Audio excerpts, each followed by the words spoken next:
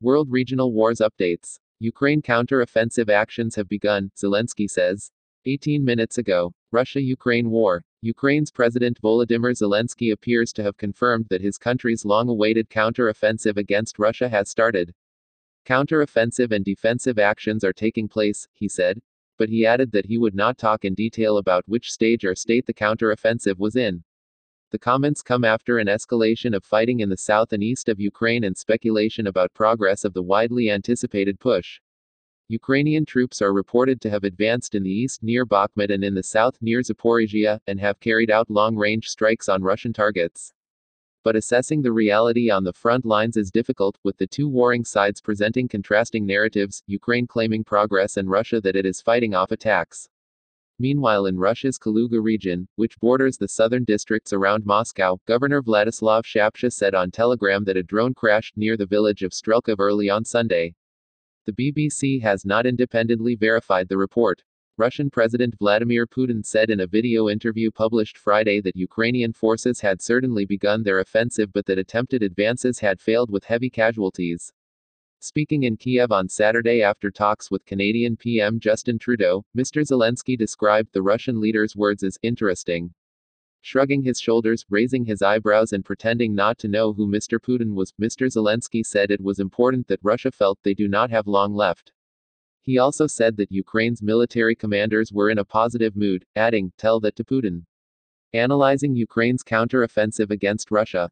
Mr. Trudeau announced $500 million Canadian dollars, £297 million in new military aid for Ukraine during the unannounced visit.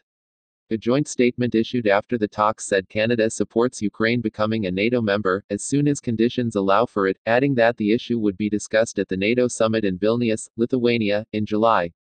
Meanwhile, fighting has escalated in recent days in the key southern Zaporizhia region, Russian officials say, with Ukraine forces reported to be trying to regain access to the Sea of Azov, which would split Russian forces. Ukraine's hope of advances in the region could be hindered by huge flooding in the south of the country after the Nova Kakhovka Dam was destroyed last week. The flooding has covered around 230 square miles, 596 square kilometers, either side of the Dnipro River. In his nightly address on Saturday, Mr. Zelensky said 3,000 people have been evacuated from the flooded Kherson and Mykolaiv regions. And Kherson's regional head Alexander Perkutin said water levels had dropped by 27 centimeters, but more than 30 settlements on the right bank of the river were still flooded and almost 4,000 residential buildings remained underwater. NATO and Ukraine's military have accused Russia of blowing up the dam, while Russia has blamed Ukraine. Drone debris hits Odessa homes. Elsewhere, 3 people died and dozens were injured in a Russian strike in the southern city of Odessa overnight from Friday into Saturday. Falling debris from a shot-down Russian drone started a fire in a residential block in the Black Sea port city, Ukrainian officials.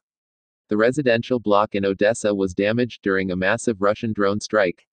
A separate overnight Russian attack targeted an airfield in the central region of Poltava.